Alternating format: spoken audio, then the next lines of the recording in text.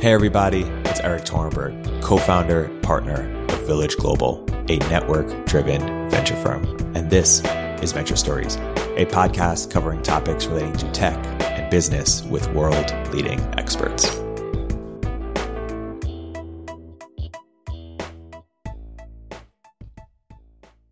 Hey everybody, welcome to another episode of Village Global Venture Stories. I'm here today joined by a very special guest, Stephen Kosslyn. Stephen is a former founding dean at Minerva University and now founder and chief academic officer and president of Foundry College.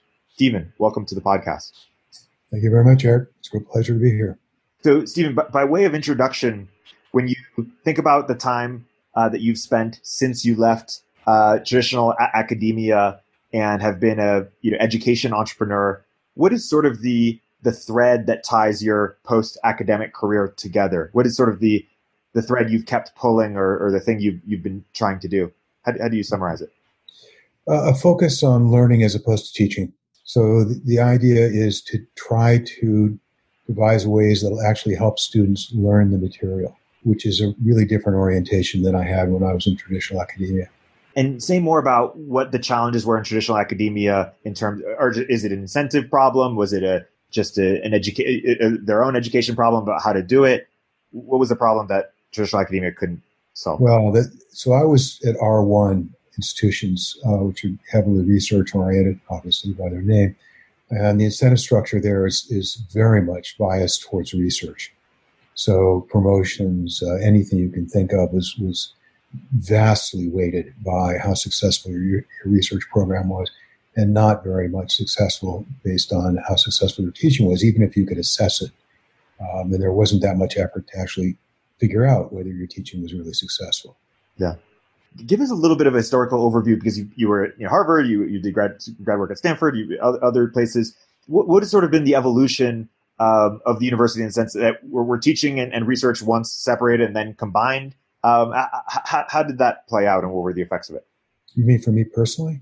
Or no, just more broadly, when we look at the last 50 or 100 years of academia, how did the modern university sort of become this combination of research and teaching? Oh, I think there was a watershed period after World War II, where it turned out during the war, as I understand it, the military and government discovered that people in the universities had valuable knowledge and skills, and they discovered that they weren't organized in a way to be able to tap into that talent pool efficiently. So the Office of Naval Research, for example, I believe was set up in part to be able to have a clear way to contact researchers who had the expertise that was needed or useful. So after World War II, you saw a huge growth in research budgets, and the money started driving a lot of the priorities at the R1 universities. So that it's only about 130 or so of the 4,000 or 5,000 universities. So it's a relatively small number with a disproportionate influence. Yeah. And was the idea that these two tasks would be synergistic, but ended up not being as synergistic as played out? Yeah. The rationale was that faculty who are doing research are at the cutting edge of their fields, so they're ideally positioned to be able to teach students to become practitioners, both as teachers and researchers. Yeah. And so, after you started, helped start Minerva, when you talk about what was the real innovation there, what was sort of the unique insight that was founded on? Was it the learning as opposed to research? Oh, yeah. It was clearly focusing on learning as opposed to research, but it was more than that. It was also this idea that goes at least back to Benjamin Franklin. It's a very American orientation of practical knowledge, where the idea was most liberal arts programs focus almost exclusively on knowledge for knowledge's sake, which is not necessarily bad for some people. Just teach them stuff so they have a toolkit with lots of tools in it, and they can figure out later how to apply them as they're appropriate. That works for a lot of people, but it doesn't work for a lot of other people. So the point of Minerva, in part, was to think about what sort of knowledge would give them a foundation, a base, that could actually be used to improve their lives as the world changes. So I developed this idea of practical knowledge, which is based on production systems. which is a concept that Newell and Simon really developed. It came out of mathematics, something called a post-production system, but they developed it in early AI, where the production is basically condition action pair. So you've got an if and a then. If it's raining outside, that's a condition. Get an umbrella. That's an action. They would develop these systems that had thousands of these things, and the idea is it'd be like dominoes. When some external event would trigger one, its action would then satisfy the condition of some other one and trigger so forth. So I thought about practical knowledge in terms of what sorts of circumstances could automatically trigger some knowledge. And we developed a year curriculum, a new kind of general education program based on this. And what do you think over the last near decade that Minerva's been running, that what has it proven and what is still yet to prove, or what has it changed its mind on in terms of how it aims to, in a big way, in terms of how it aims to educate? Well, so I've been gone from Minerva for a couple of years now, so I can't really speak for where they are now. When I left, it was a terrific curriculum. Particularly the first year curriculum was fantastically good, in the sense of it was very systematic and organized, and really did provide a foundation that I think will last those students the rest of their lives in terms of the kind of knowledge they can use to build on. The other piece of Minerva, of course, is the traveling around the world, which everybody always comments on, which I think it's probably a fantastic experience for a lot of the students. When I left, it hadn't been quite as well integrated into the curriculum as it could have been. I think they were working on that. I don't know where they are now. I can suggest some people you might want to talk to if you want more detail on that.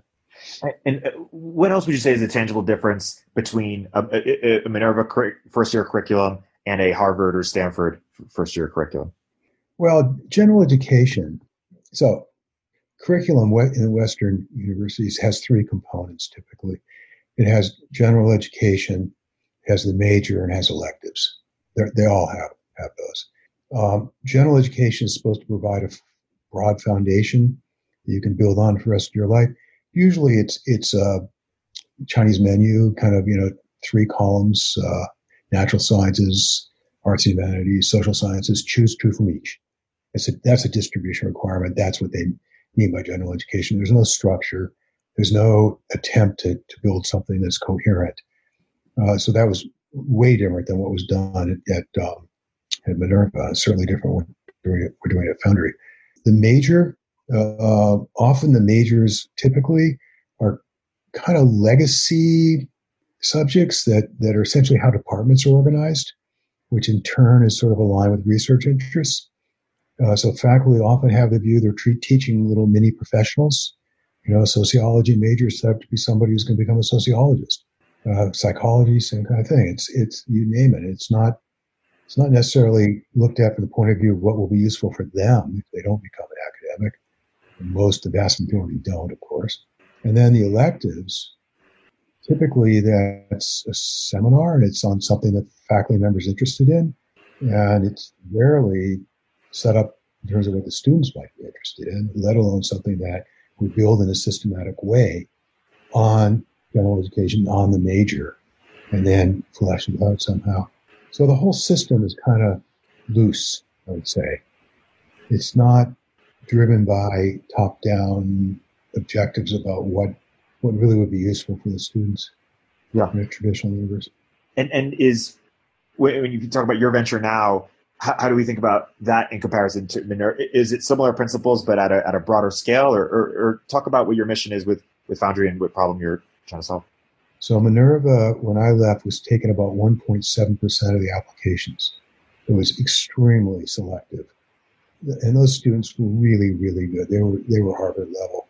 They were going to do fine, pretty much no matter what. They were really talented people.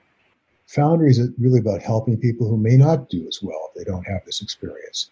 Working adults, and it's currently focused on a credentials program. So what Foundry has ended up focusing on is 6 courses, the last 2 of which get you ready for a job. That we have an arrangement with Salesforce where we will help you get the knowledge you need to pass their super badges and get you in a position to get an entry-level Salesforce admin position. We've got a project manager certificate through PMI Institute. We've got Project Manager Institute. And we've got currently a healthcare revenue cycle management certificate we're working on. So the trick is we didn't want to be vocational. So vocational, let me give an example. There's somebody, I know two people who are on the board of a foundation in the Bronx where they work with high school dropouts and they teach them to fix cell phones. And you know what happens to cell phones after 3 years? No, they get outdated. Yeah. And these students discover they're out of a job because they were trained narrowly and brittly how to fix those cell phones. They weren't given broad general principles that they could use to adapt as cell phones changed. So we want to avoid that. So at Foundry College, it's not just that we have 90 hours of instruction, two 15-week courses for each of these credentials with the lab component on top of that, but we wrap them in 4 additional courses that we call professional soft skill courses. Yeah. So these are really directed at things that students can use. They're things like how to manage yourself at work, how to be proactive and responsible, how to work effectively with other people on teams and work with the boss, how, et cetera. So there's one on communication, there's one on learning, there's et cetera. So that they're really set up to give them a true foundation so that when they get a job, they'll be able to grow in it and flourish in it. Yeah, that makes a lot of sense. I've always wondered why, Facebook or Amazon or Walmart don't have sort of like Walmart Academy or Walmart University, such that they can, train people for their jobs and have sort of proprietary source of talent. I thought and maybe you're doing some version of this, a startup opportunity for a university to sort of white label that experience for them. How do you think about it? We do white label. So we have several different kinds of relationships. One is, for example, so we have a foundation in a city that is paying to have a good number of residents take our program because the credentials that we are helping students earn give them jobs that can be done remotely. It can be done from anywhere. So that's good. We're also working on white labeling. We're perfectly happy to do that. Salesforce, all bets are off right now with the pandemic. Before the pandemic, Salesforce was growing at a rate about 37% of demand for Salesforce admins. Wow. And now I understand they've been letting some people go. So the world changed really fast. Let's just hope it springs back. Totally. And so I'm curious to just get a better understanding of if you could wave a wand and change anything about how existing higher education works, now and in the future, what that might look like. For example, might you want to unbundle, research and teaching, or might you want to unbundle sort of the liberal arts and, a more professional or practical education? Are those some examples of what your sort of ideal, higher education ecosystem look like? No, I know that's popular. That's been around a long time. The idea of dissociating the research component and the teaching component. I actually believe in the original concept, which was, especially for graduate school, by the way, that is, the people who are at the cutting edge of the field really are in a position to be able to teach. However, there's 2 components here. One is they should be taught how to teach. It's shocking to me that most faculty are never taught how to teach. Graduate school teaches you how to be a researcher, and you get thrown into it. And you're just expected to sort of know how to teach. And guess what you do? You just do the way you were taught, which, was the way your professors were taught. And it goes back, right? Somebody stands up and gives a lecture and you write it down. If we're up to me, I would just take a lot more seriously the teaching part. I would train faculty. I would evaluate them rigorously, and I would design the curriculum so it's student-centered. Yeah. In the sense of really helping them accomplish their goals, which are not necessarily to become academics. Right. And do we have a problem where we have too many either grad students or people in academia who want to be, and not enough jobs for them within the existing academic system? last I looked, we did. I haven't looked at that in a while, but last I looked, there were way more graduate students being graduated than were academic positions. So that may not be bad, at least in some fields. I don't know about the humanities, but everything else, there may be other niches where, in fact, people can contribute in a way that was unexpected. Yeah. I mean, look at ed tech. I mean, are all these PhDs now working for big ed tech companies doing things that they probably didn't imagine they would be doing, but it turns out to be useful. So, yeah, a little hard to say. When you look, from now and the work you're doing now till whenever you stop working in the space, and when you look at the legacy sort of that you want to make, is it that you want to have just create, made it a lot easier for people to become better instructors and better learners? How do you sort of define the core, sort of contribution you wish to make in your remaining time working? Yeah, that's a really good question, and I think you sort of answered it. I mean, I know a little bit about science learning at this point, and I think in terms of applications, which aren't that many people who do it for whatever reason.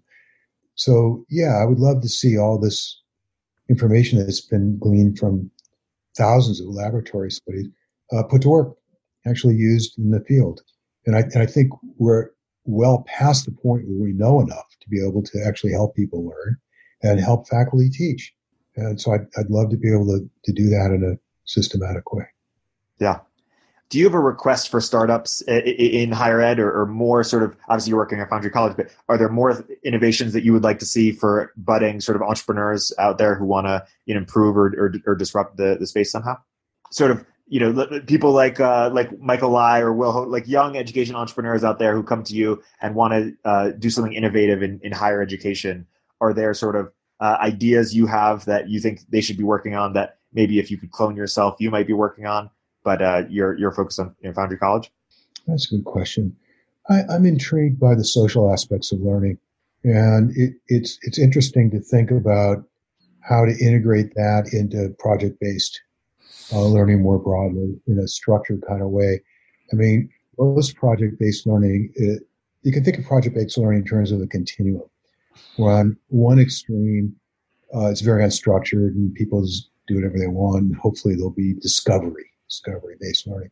On the other extreme is something like a chemistry lab, where it's like a cookbook and there's a right answer, and both of those I think are pretty much a waste of time.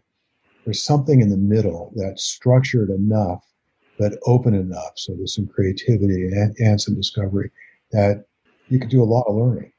Yeah. So, and I think it works best in a social context. So I'd love to see somebody work out how to do that at scale and figure out how to do it virtually. I think a lot of learning is going to be done virtually, no matter how the current pandemic comes out going forward. Let's talk about that. What are sort of the trade-off, pros and cons of online learning, and how do we sort of adjust for it? Well, online learning is vast. I mean, it's not even one medium; it's multiple different media. So we can organize in two general types: synchronous and asynchronous. Where synchronous is like what we're doing right now; it's live. Asynchronous is not live. It's not necessarily at your own pace. It can be within a bracketed time period, but it's not at a particular set time with other people. So within those two large domains, there's an enormous amount that can be done going forward. For the synchronous part, I've just written this book on this, which is largely focused on synchronous. I was struck by the fact that when faculty were forced onto Zoom with very little preparation, they didn't do as well as they would have hoped, which is not surprising. There was very little time for preparation, and they didn't understand the medium. So they would read a lecture into a camera and sort of hope for the best, and that was quite common. So there's a lot more you can do, and I've been focusing on how to do active learning online. The other piece is, it turns out you can do a lot of active learning asynchronously, and people have not been doing this for whatever reason. You don't need anything more than Canvas has to offer to do it.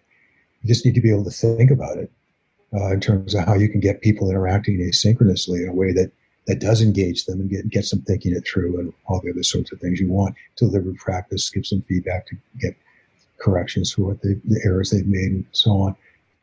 I think within the two broad domains, there's huge opportunities to active learning that have not been followed up. how, when, and why does community connection matter for learning?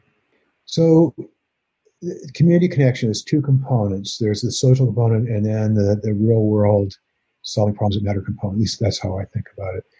So think about them separately. The social component is important because you can get feedback from other people. Other people can help you to the extent you get stuck on something. And there's a kind of motivational aspect built in there. You don't want to be embarrassed or look bad in front of other people. So interacting with other people is really good for learning. The community part, people are often motivated by solving real problems that matter. And there's no better place to find real problems that matter than the community. That makes a lot of sense. And from the teacher perspective, how can teachers ensure, or what are high-level frameworks for thinking about how teachers can ensure FAR transfer and real-world application? Yeah. So FAR transfer. So transfer in general, near and far, probably the single hardest problem in this science of learning. It's extremely hard. Our brains are set up to be narrow in the sense of not generalizing in certain ways from one context to another. You can make up an evolutionary story about why that might make sense with respect to food and various other things. Who knows? Really? I mean, I don't know. Maybe somebody else knows. I don't know why we're so incredibly context specific in our learning. So FAR transfer, it seems like the only way you can really get that to work is if you have a lot of examples that populate the space and you give students the principle that ties the examples together. They got to have both of those. And so it takes some time. And you got to have them doing something, at least the way I think about it, in lots of different contexts.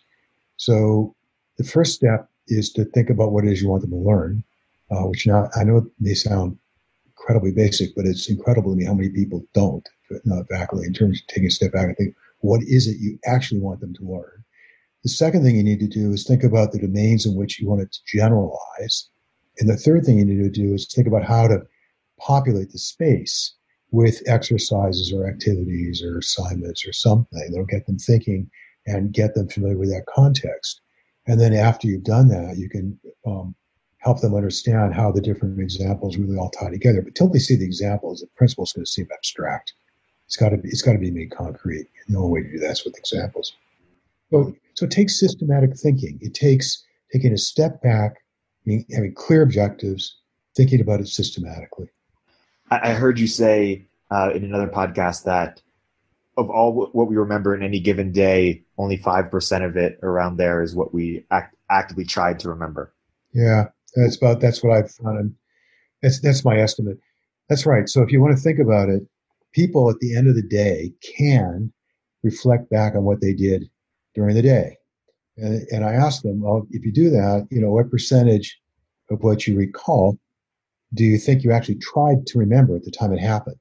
And I've done this with well over 1,000 people now, and the modal number is about 5%, which would fit with things in the literature. So the point being that an enormous amount of what we remember is called incidental memory.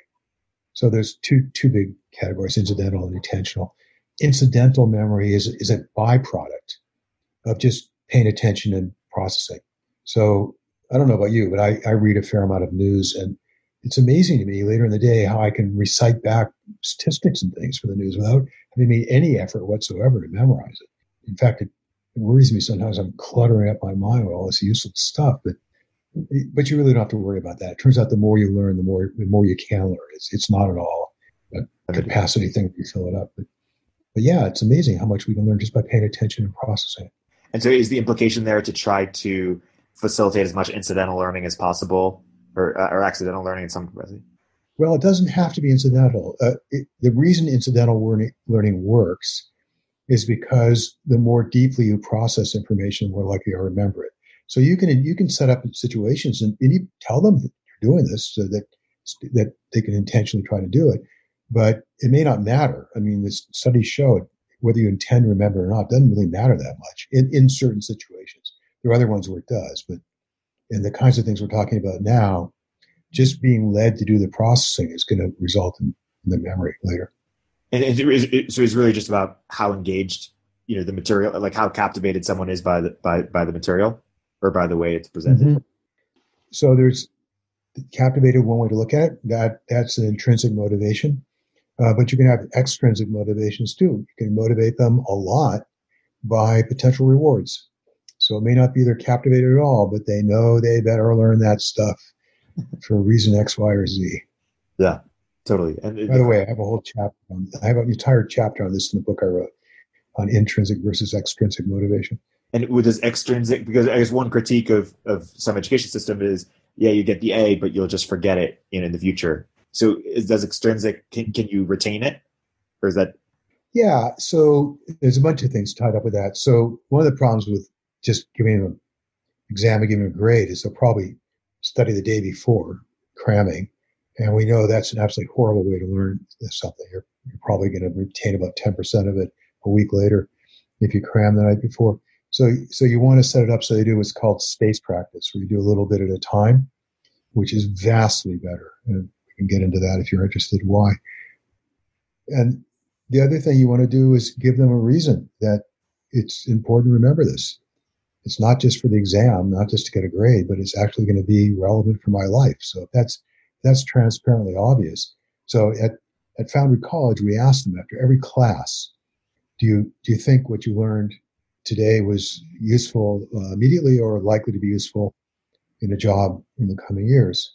And it's an average of, I think it was 87% say yes over the classes. So we designed it with that in mind. And what's the quick explanation as to why spaced repetition is better than cramming in terms of how the mind works? Let me give you a counterexample, and then we can generalize it. There's a beautiful, gorgeous study that was done by Godden and Badley in 1975, where they had scuba divers learn lists of words, either sitting by the side of the shore, at the shore, or 20 feet underwater in scuba gear. They had them study and learn lists. Okay. And then they later test them either sitting by the shore or 20 feet underwater. So it's a full 2x2 table. They learn in one condition and then they're tested in both the other conditions. What they found was 50% more memory if you study and you're tested in the same condition. So you study underwater, you get tested underwater. You're going to learn, you remember a lot more if you study underwater and you're tested by the shore. Or if you study on the shore, you're going to do a lot better if you're tested on the shore than if you're tested underwater. Why? Context, in this case on the shore or underwater, form retrieval cues, they're called. Associations you have that'll jog your memory. Okay? So what you want to do is avoid that kind of situation, and that's what spaced practice does. So to the extent you have more different and varied situations where you study something, the context is different. So it's not sitting by the shore or underwater. It's what you were just thinking about. It's your emotional state at the time. It's your surroundings. There are lots and lots of different things. The associations you make as you're studying. All these things, if they're spread out over time, will create more cues that'll help you dig the information out later. That makes sense. I want to talk to you a bit about, there's this critique. Some people say that university is going to be unbundled and that the elements of the university are, you can put them into a few buckets. You can put them into the education bucket. And over the last decade, we've made a lot of innovations in terms of MOOCs and things like that. Then there's sort of the network relationships, coming of age bucket. And then there's sort of the credentials. And maybe there are other things too, but you can fit them under those three broadly. And that on the credential side, we're seeing innovations in that people are just sort of unbundling individual. So like Lambda School for software engineering, you guys are trying to do, some people are doing it, individual skills or just, or broad. And then on the network relationship coming of age, because it's COVID, now, university has less of an advantage there. How do you think about sort of the unbundling of the university, and what's your mental model for it? So I think it depends on the goals of the student. So over half of the people in boot camps already have bachelor degrees. So they want a better job. So if that's your goal, then you want to study to get a better job. I mean, it makes sense. But if you want to go to traditional college age students, I'm contrarian a little bit on this now. I think the whole is more than the sum of its parts. I think the unbundling thing's a bad idea. I think by having students together, for example, who are having the coming of age experience with other people who are studying and learning the same thing, so that they'll actually have that dimension of interacting with them if they're in the same class and so on. It adds another strand of richness to the experience they wouldn't have otherwise if they're just in some camp or something. So I think there is a value, just as I was saying earlier about having really good researchers be teachers if they know how to teach and are interested in teaching. I feel the same way about the experience. I think there's a lot of value in a traditional college experience if it's done well. Yeah. But again, it's the sense of like the faculty haven't been trained with this mission in mind, really. Administrators are, busy trying to keep the institution afloat. It's in my view, it's time to take a step back and think about what this whole enterprise is for. By this whole enterprise, I mean higher education. And it may be that there are different components, like trying to get a better job, in which case, yeah, boot camps make a lot of sense. But traditional education also has a place. Yeah. And when you think about the purposes of higher education, it's some combination, right, of helping make better citizens, better individual thinkers, better people to contribute in the economy, to produce independent research, to filter talent in some way. Is there anything I missed there? And do you think the colleges should try to do all of those things, or are there some that should try to do more than others, or how do you think about? Well, I think a liberal arts college ought to do all that, plus giving them the foundation and the basis to be able to get a good job and grow in the job. Yeah. So a lot of that will be a byproduct of the kinds of things you said, but you have to think about it. So, yeah. What do university administrators know about how universities are run that might surprise someone like myself or students or people who are just sort of interested in the business but haven't really spent the time? I'm not sure I understand your question. What exactly you want to know? What do someone who spent time at running a university from the administrative perspective, what might be surprising or what might people not appreciate about the challenges of universities, or why they're structured the way they're structured, maybe the incentives that the administrators have? I think most people aren't aware of how independent faculty really are. I'm talking especially tenured faculty. Yeah. And what a challenge it is to manage an institution or get an institution like that to change in any meaningful way. It's very difficult when you have all these independent people who have their own incentives, and the incentives are not irrational. The system is set up in a certain way. Yeah. What's your best explanation or one you've seen about why over the past few decades the cost of higher education has just increased so dramatically, and any ideas for what could potentially, bend those cost curves? Well, there's the well-documented arms race piece, the lazy pool and the better amenities and all that. And then there's the recruiting the star faculty, enormous startup costs for people in the sciences and stuff like that. There are ways to deal with all of these things, but it's tricky because you can't collude with your competitors and agree that you're not going to do this anymore. There's anti-monopolistic whatever laws in place there. So it's tricky because as soon as one institution decides not to play the game, they're just going to get crushed by the other ones who are still doing it. Yeah. So it's interesting. So I think Minerva was really, really smart. It's a good idea that Ben Nelson had, just not to play that game at all.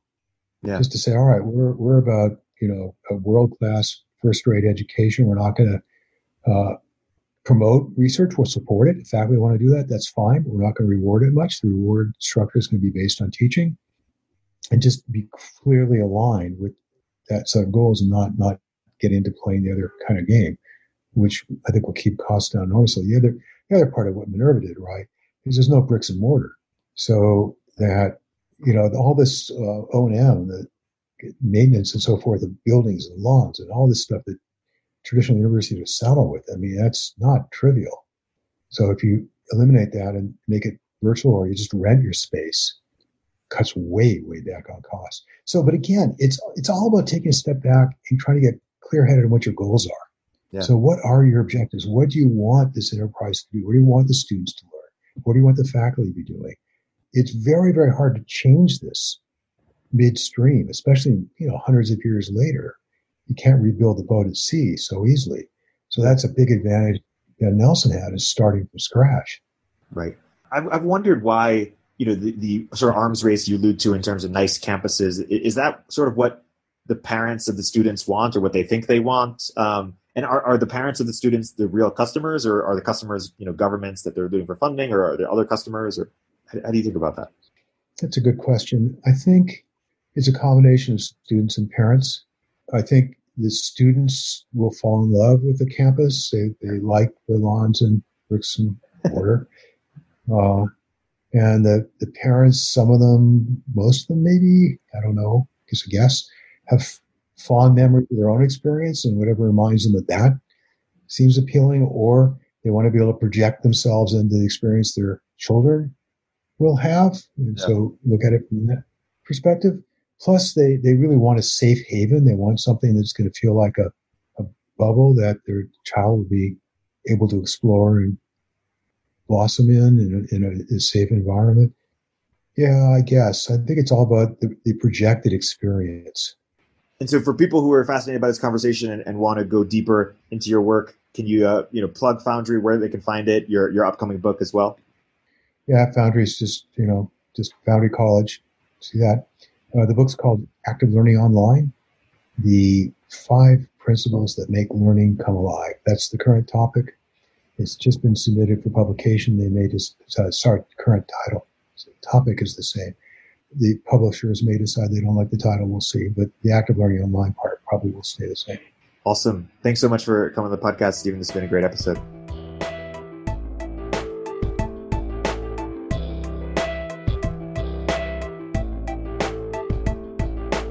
If you're an early stage entrepreneur, we'd love to hear from you. Check us out at villageglobal.vc.